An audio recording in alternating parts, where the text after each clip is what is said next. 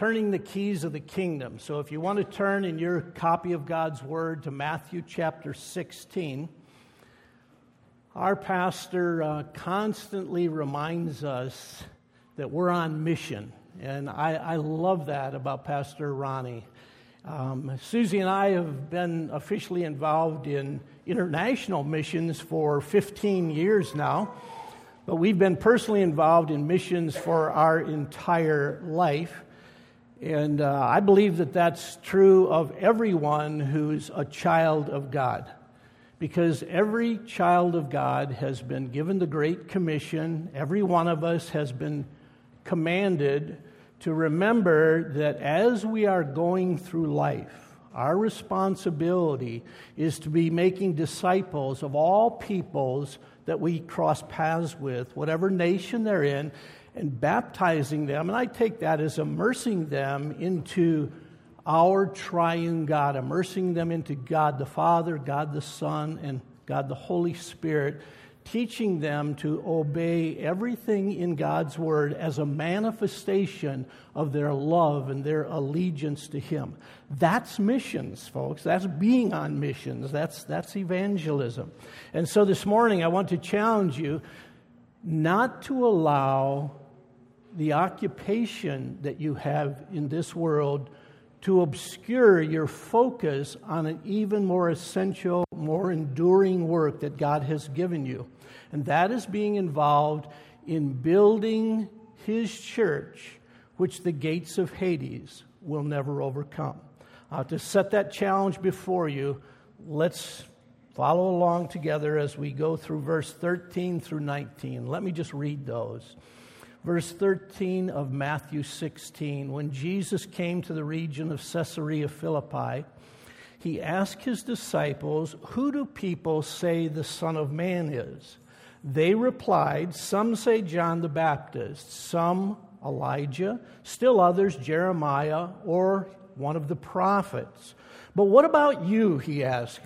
"Who do you say that I am?" And Simon Peter answered, "Well, you're the Messiah, the Son of the living God."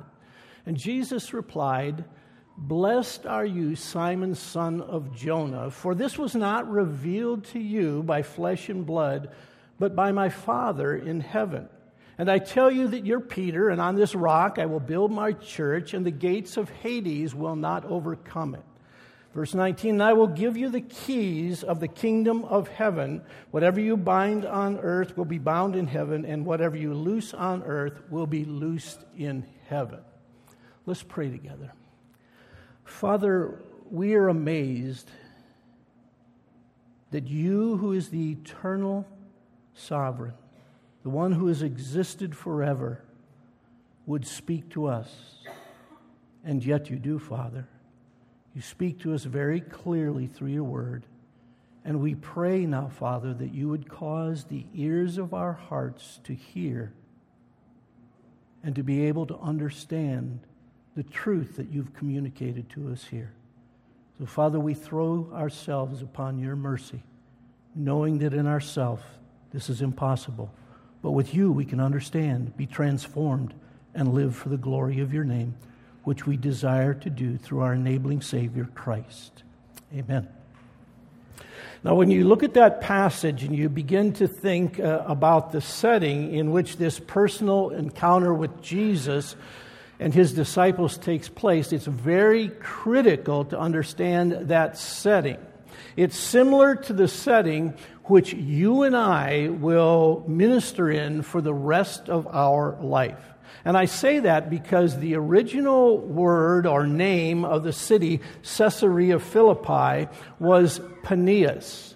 According to pagan mythology, the Greek god Pan was born in a cave near that city. This city was located about 30 miles north and east of the Sea of Galilee on this absolutely beautiful plateau. It's right against Mount Hermon, and you can see the snow-peaked cap of the mountain there. And the refreshing headwaters of the Jordan River actually flow out from that very spot. But much of the beauty of that place was marred by the temple that was built in honor of the pagan god Peneus. And so even though Caesarea Philippi was located in this extremely beautiful area of Israel, near that northern border of the Promised Land, it had become the crossroads of heathenism and Judaism. This area had always been especially susceptible to the pagan influences of the world. And so now it's into this area which is the gateway into the pagan world, where Jesus leads his disciples as he commissions them into the ministry of worldwide missions, into working with him in helping to build the church. Now, it's important for you and I to realize that Jesus had matured the faith of these men for 2.5 years. And now it's time for them to face the challenge of working along with Christ to build his church throughout that pagan, unbelieving world. And it's a good thing that their faith was mature, for they would face a great challenge when it came to helping build the church upon Christ. For even though the people of this world would say many flattering things to them about Christ, their understanding of the Lord Jesus and who he really was far, far away from the reality of Christ. Now, the Lord has matured our faith too. We've been blessed for the last 3 years to be together as a church family, and through the ministry of our church family, all of us have been growing and maturing in our faith, and all through our years of faithful service to the Lord in this world which opposes him, God keeps maturing us. And just as Jesus did with each one of his disciples after he brought their faith to life and a level of maturity to know him, I believe that Christ is walking each one of us to a very similar setting to where he took the disciples. You see, the Lord Jesus is sending you and I out of that gateway which leads into a pagan world so we can imitate the disciples and work with Christ in building his church. Now, as we do this work, it's going to be interesting. The answers that we will hear to the question, who is the Son of God, will be very similar to the answers these men heard. If you notice in verse 14, when they asked that question, people were saying, well, he's John the Baptist, or he's Jeremiah, or he's Elijah. They must have believed in reincarnation, right? Or he's one of the prophets. Well, when you talk to people, you're going to find that they're going to give you very similar answers. They're going to say, well, he's one of the greatest spiritual leaders that this world has ever known. Or he's a man who was extremely close with God and had an intimate relationship with him. Or he was a young adult with this deep devotion to God. But all of those titles, all of those concepts of Christ are flattering. But listen, they fall short of identifying Jesus as he really is. For he is the Messiah. He is our saving Lord. He is God himself robed in human flesh. And the reason for the answers that you receive from your friends, your coworkers, your colleagues at school, the reasons you receive those flattering answers, and yet those answers fall far, far short of completely recognizing and accepting Jesus for who he is because all of those unbelieving people in the world that you and I associate with are living in the cemetery of Satan. Jesus told his disciples in the latter part of verse 18, and that includes everyone in the 21st century, he says this to all of us: the gates of Hades will not overcome the church which he is building. Now we need to understand that Hades is the place of the dead.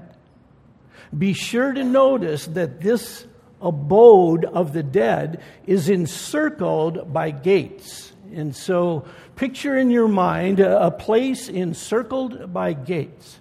Jesus is assuring his disciple that these gates around the spiritually dead people of this world, the gates around those who are existing in the cemetery of Satan, will not prevent his church from being built. You and I, as we enter into and continue on in our missions work in this world, must always keep in the very forefront of our mind that gates are not designed to capture people. Gates are designed to keep people captive. The gates of a cemetery do not march down a city street, invade homes, and carry people away captive to the graveyard. No. A gate is not an offensive weapon of warfare. It is a defensive weapon. And it's designed to keep those who are already conquered in their captive condition, to keep them restrained and conquered, right? Now, I have gates up here that are made of iron and steel. But when you think of these gates and you relate to the people of the world, you need to realize that those gates are the things that people build around their lives to protect them from the gospel message, right? They're defensive mechanisms that they've built to encompass their life. They're their beliefs, their false beliefs, their false world and life view, their belief or their confidence in the science of this world or the medical professions, the economic power of our nation, the military might of a nation, or the goodness of people. These are the type of gates that are surrounding people's lives and keeping them captive.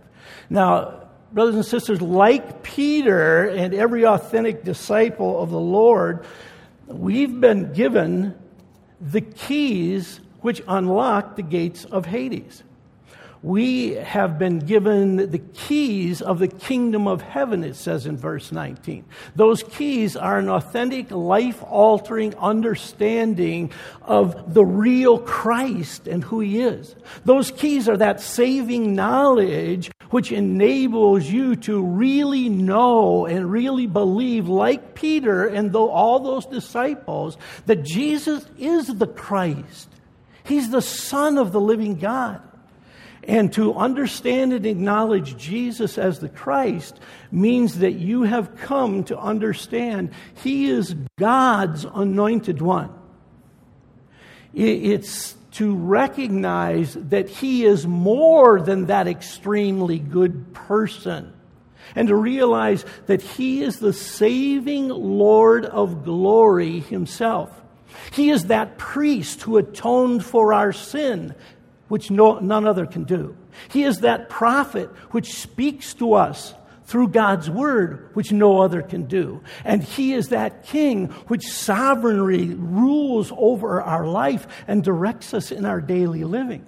Now, after 2.5 years of struggling over the real identity of Jesus' divinity and his messiahship, that truth is now firmly established in the minds and in the hearts of those disciples.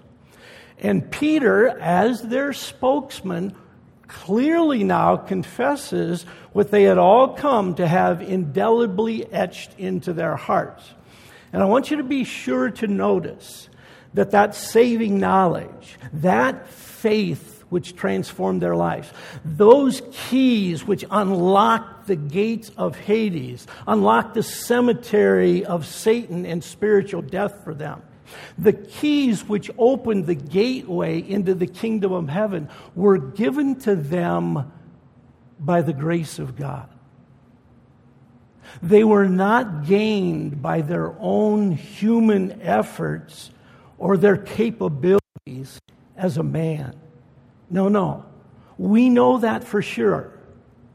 For after Peter's saving confession of faith, look at what Christ says to him in verse 17. You see it there? Blessed are you, Simon, son of Jonah. Why? For this was not revealed to you by man, but by my Father in heaven. You see, it wasn't all their ingenuity to figure out what Jesus was saying after 2.5 years. That's not why they came to know him and who he really was, the redeeming Lord. The reality is that the gracious hands of God had reached out of eternity and into the eternal life of those men and pulled back this veil of sin which blinded their eyes. He pulled back the veil from their heart. And he unveiled and he exposed the identity of Christ to them. This was a work of God's grace, not a work of human effort.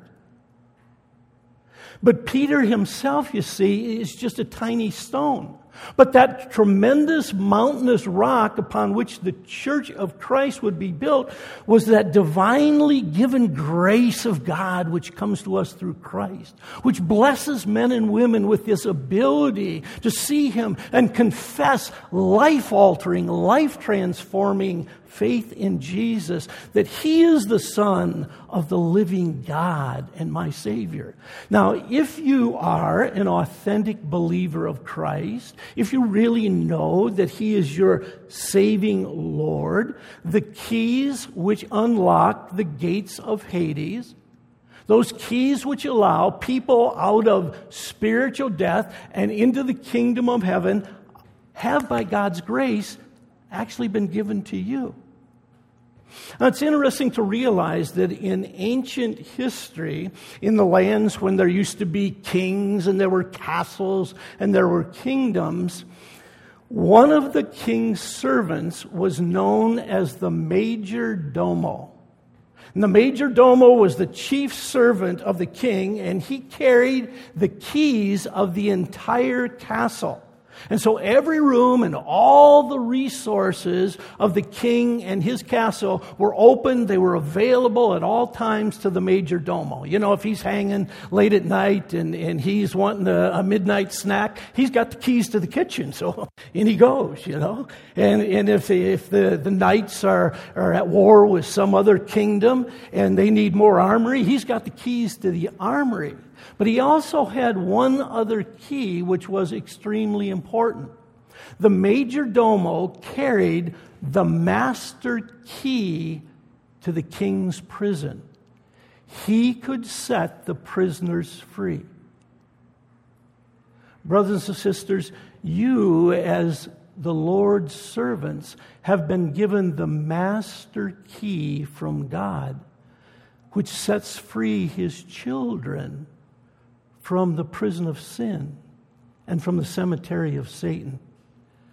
Now, as we think about that, I want to share with you a few correct ways to use those keys.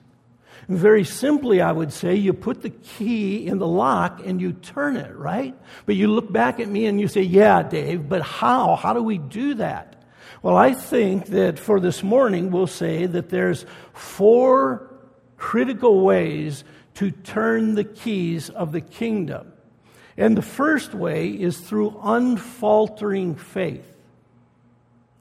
Even though all we accomplish as we are on mission in this world will ultimately be because of God's enabling grace, on this side of heaven, your ministry will be measured by the degree of faith which you have in God and in His grace. You see, what you are brave enough to attempt to do for God will to a large degree depend upon the faith that you have in God and His grace. In Matthew 9, Jesus graciously heals 2 blind men, and He says to them, it's according to your faith that it will be done to you. So I want to challenge you to fan the flames of your faith as you live and work on mission in this world. Trust in God. Don't fear. Don't fall back when you have those opportunities to speak out as you're on mission.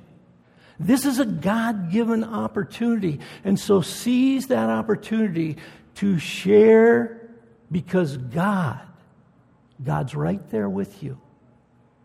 So one of the ways to turn the keys of the kingdom will be through unfailing faith. Another way will be through courageous witness.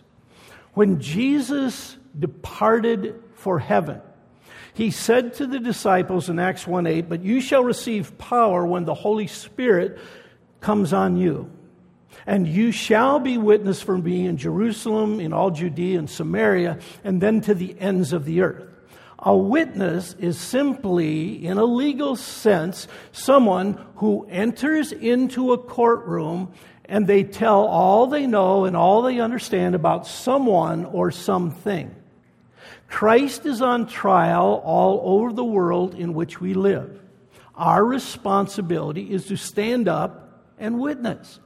Now, please realize that sometimes to be a witness in other parts of the world, and progressively here, is going to take tremendous courage. And that shouldn't surprise us, because the original word that is translated witness in Acts 1:8 is the word martus, which is the word that we translate in English martyr. A martyr is a person who is such a courageous witness for Jesus that they are willing to die for Him before they will fail to turn the keys of the kingdom by way of their witness. Let me illustrate that for you. Not too long back, I was in China, and we had been teaching for a couple weeks undercover, and my two teaching partners had left the country, and my flight was delayed. So I went back to the hotel and just sat in my room. I started to read and thought I'd spend the 6-8 hours till my flight left, just alone and meditating on what had just taken place. And then I heard a knock on the door. And I went to the door, and there were two young ladies standing at the door, and they said, "Our professor wants to know if you would like to have lunch with him." I said, "Sure." And they said, "He's in the lobby." So down to the lobby I went, and we started to walk down the street, and this Chinese man said, "I'm a professor of literature." I said, "Okay, that's interesting to know." I thought, well, that's going to give me a direction of our conversation today. And he said, "And I also want you to know something else." He said, "I'm a communist." Now he had my attention, okay? Because when you say you're a communist, you're not saying, "I live in a communist country, Dave. I want you to know that." No, you're saying, "I'm a communist.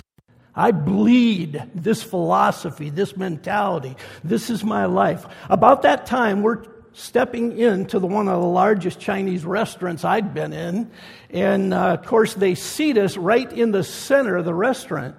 And he looks at me and he says, "Being a professor of literature, my two students here, the young ladies, are interested in Paradise Lost. And have you ever heard of Paradise Lost?" I said, "Oh, yeah, I've heard of Paradise Lost."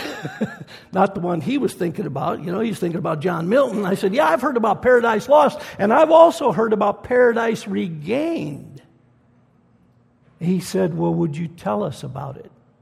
So here we are, in the middle of this restaurant in China, sitting across the table from this communist professor.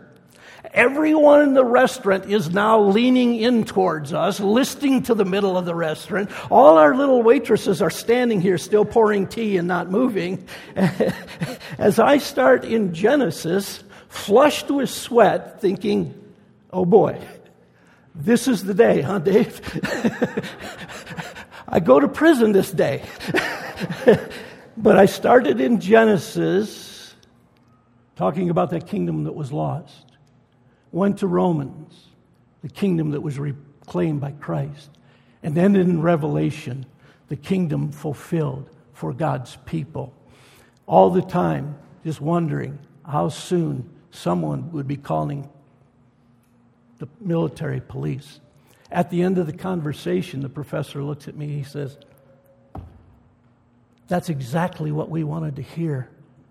My 2 students would like one of those books that you just talked out of. Could you get us one?"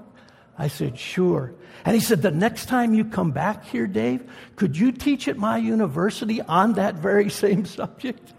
I said, "Sure." But listen, I'm telling you, one of the ways you turn the keys of the kingdom is through courageous witness. And it's Christ and Christ alone who gives you the courage to do that. You don't have it in yourself. Because I know many times I wanted to run and hide. But he says, "No, I brought you here on purpose, Dave. Have unfaltering faith in me and be courageous in your witness." The third way I think you turn the key is through boldness in prayer. One thing I learned quickly after entering into international mission work was that humanly, I was now unable to accomplish anything for the Lord in my own strength or because of my own reputation after 30-some years in ministry in the United States. Because when I flew across that ocean and I ended up in Russia, everything that I had accomplished on this side of the ocean in Christian ministry was gone. I had no friends like Pastor Ronnie, Brother Jeff to call on to help me accomplish something. And Susie and I began to learn very, very quickly the reality of the words, "Without me, you can do nothing." God has wonderful ways of teaching all of His children that same truth, regardless of which side of the ocean you minister on. It may be with your child who rebels, and every word you say to them about Christ is rejected, and He humbles you and causes you to realize, without me, you can do nothing. But He'll teach you that lesson. And you'll fall to your knees. But don't let this discourage you. Because from your knees, you're in the right position to reach up and to begin to turn the keys that unlock the cemetery of Satan and open the door to the kingdom of God. Because Hebrews 4:16 says, "Come boldly at those times to the throne of grace, for there you will obtain mercy and grace to help you in that time of need, when the winds of life are blowing in your face and you have no human ability to accomplish the very thing you hunger to see your son or your friend come to know Christ, to see them regenerate." You're in the right place, but the question is at that moment, are you praying? Are you praying? Listen, I hear you. Ronnie hears you. Jeff hears you. We hear you say you want your children to come to know Jesus. You want your mom, who's aging and on death's door, to come to know Jesus. But are you praying? You need to be. Prayer is a critical element in the work which takes place and takes you into the graveyards of the world. It's critical. Dead men will never come to life because you do a good job witnessing. Dead men are only brought to life by the divine voice of God calling them forth like Jesus did Lazarus from the grave. So the question is, are you praying?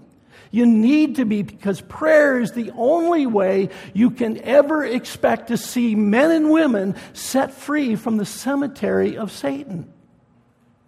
So you can turn the key that opens the door to the kingdom from your knees through prayer.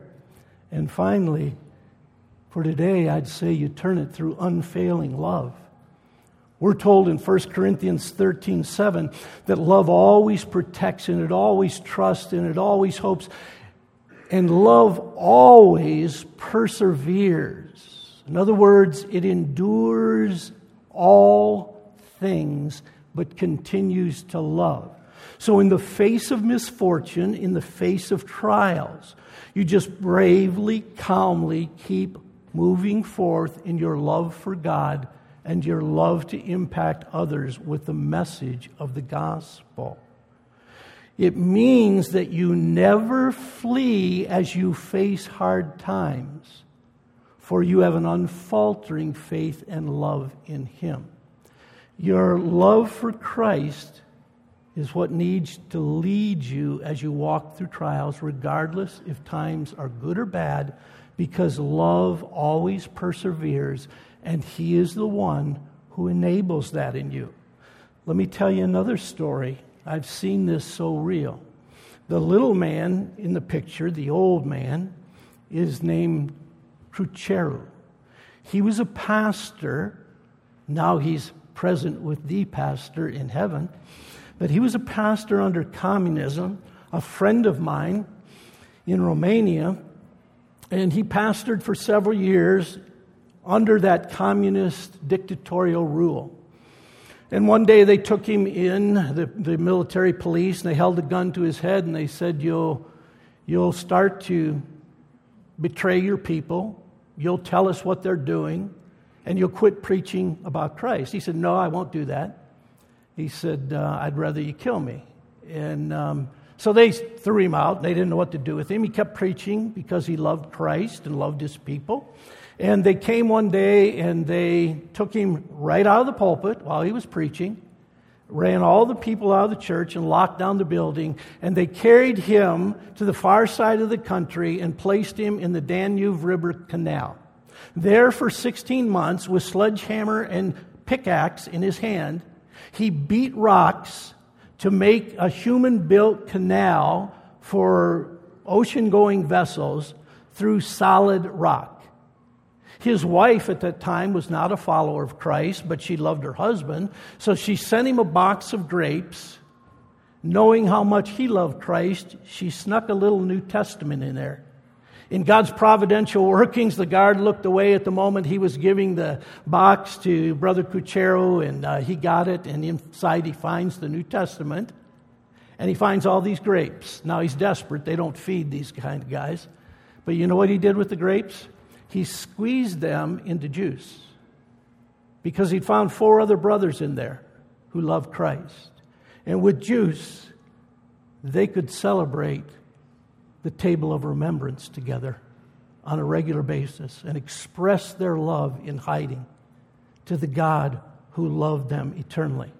As he's in there, his brother is found dead, skull split open, beaten to death with a lead pipe. And the military police say, well, he was in an auto accident. Finally, they release Brother Crucero from the Danube River prison canal. It takes him 2 months in his emaciated condition to walk across the country. He finally gets back to near his home, and he's walking across the field, and he greets someone in the field, a shepherd, greets him, and he greets them. They don't recognize him. It's his father. And he says something else, and his daddy finally recognizes his voice, runs, sweeps him up in his arm, carries him home to his bride. She nurses him back to health and comes to know Christ in the midst of that. 3 days later, he gets up. He goes out into the village. She says, where are you going, honey? He said, honey, these people need to know that God loves them and that I love them because God sent His Son for them. And he goes out in the village and starts telling people, come to church Sunday, it will be open again. And so he goes to church Sunday, and the military police are there waiting for him. And they say, you can't open this church. He said, oh, no, you don't understand. Because I love Him and I love you, I must open this church. Your job is to close churches. My job is to open them because God loves His people. This church is open. And in God's providence, the doors came open and many people came to Christ. And I've been in on the celebration when they ordained a new pastor that I trained, and was there as my brother slipped into the presence of the one who is the pastor of all pastors, the shepherd of our soul, the one who is worthy of all of our love and enables our love. So as we prepare to leave today and you continue on mission, you remember that the people that you're working with in the world are enclosed in the cemetery of Satan. But the gates of Hades will not prevail against the church.